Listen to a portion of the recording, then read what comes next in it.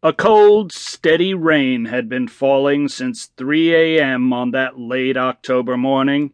It was Halloween, and the inmates at Rolling Hills State Prison knew that tonight the doors at the end of the long concrete corridor would be opened, and that the guys who were led out of it would not be coming back.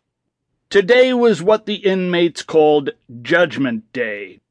The warden was a kind of spiritual traditionalist who believed that any prisoners who were slated to be executed at Rolling Hills should receive their punishment on the Day of the Dead.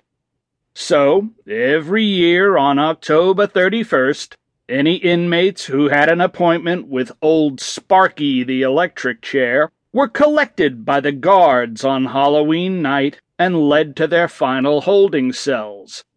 There they could have access to almost any creature comfort they desired, except for any female company, and spend their final day on Earth getting themselves ready to meet their Maker just after sunrise on November 1st. Most of the guys would order elaborate plates of food or indulge in heaping amounts of their favorite desserts, or watching their favorite movies on a big screen TV placed just outside their cell. A few of the others would spend what little time they had trying to gain a final reprieve through their lawyer or seeking spiritual counsel with the prison minister. As it turned out, today was Mike Dixon's turn to be taken out by the guards. He'd been waiting in his cell in Block 6 with about 15 other guys, all waiting their turn in separate cells.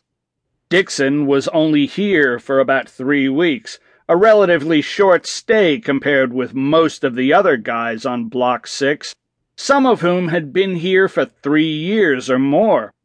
He was sent up for a brutal armed robbery murder conviction that resulted in the deaths of a 35-year-old woman and her 2 small children. But in actuality, Dixon was framed for the crime, and the 2 guys who really did it were still free. Dixon was up and pacing nervously in his cell when a prisoner named Pete Crane called over to him. "Hey, Mikey, what you gonna order for your final eats tonight? Maybe a fat, juicy steak or a sink full of lasagna?" I haven't thought much about it yet," answered Dixon nervously. "Well, it ain't like you got too much time left to do much thinking, Mikey. You better come up with something soon. The warden's assistant will be down here soon to take you down to the holding cell." "Leave him alone, Crane," yelled Barry Schultz from another cell. "Mikey didn't commit the crime they got him in here for. He's innocent." "Is that right?" said Crane in mock surprise. "Well, hell, I didn't know that. If he's innocent, then I must be innocent too.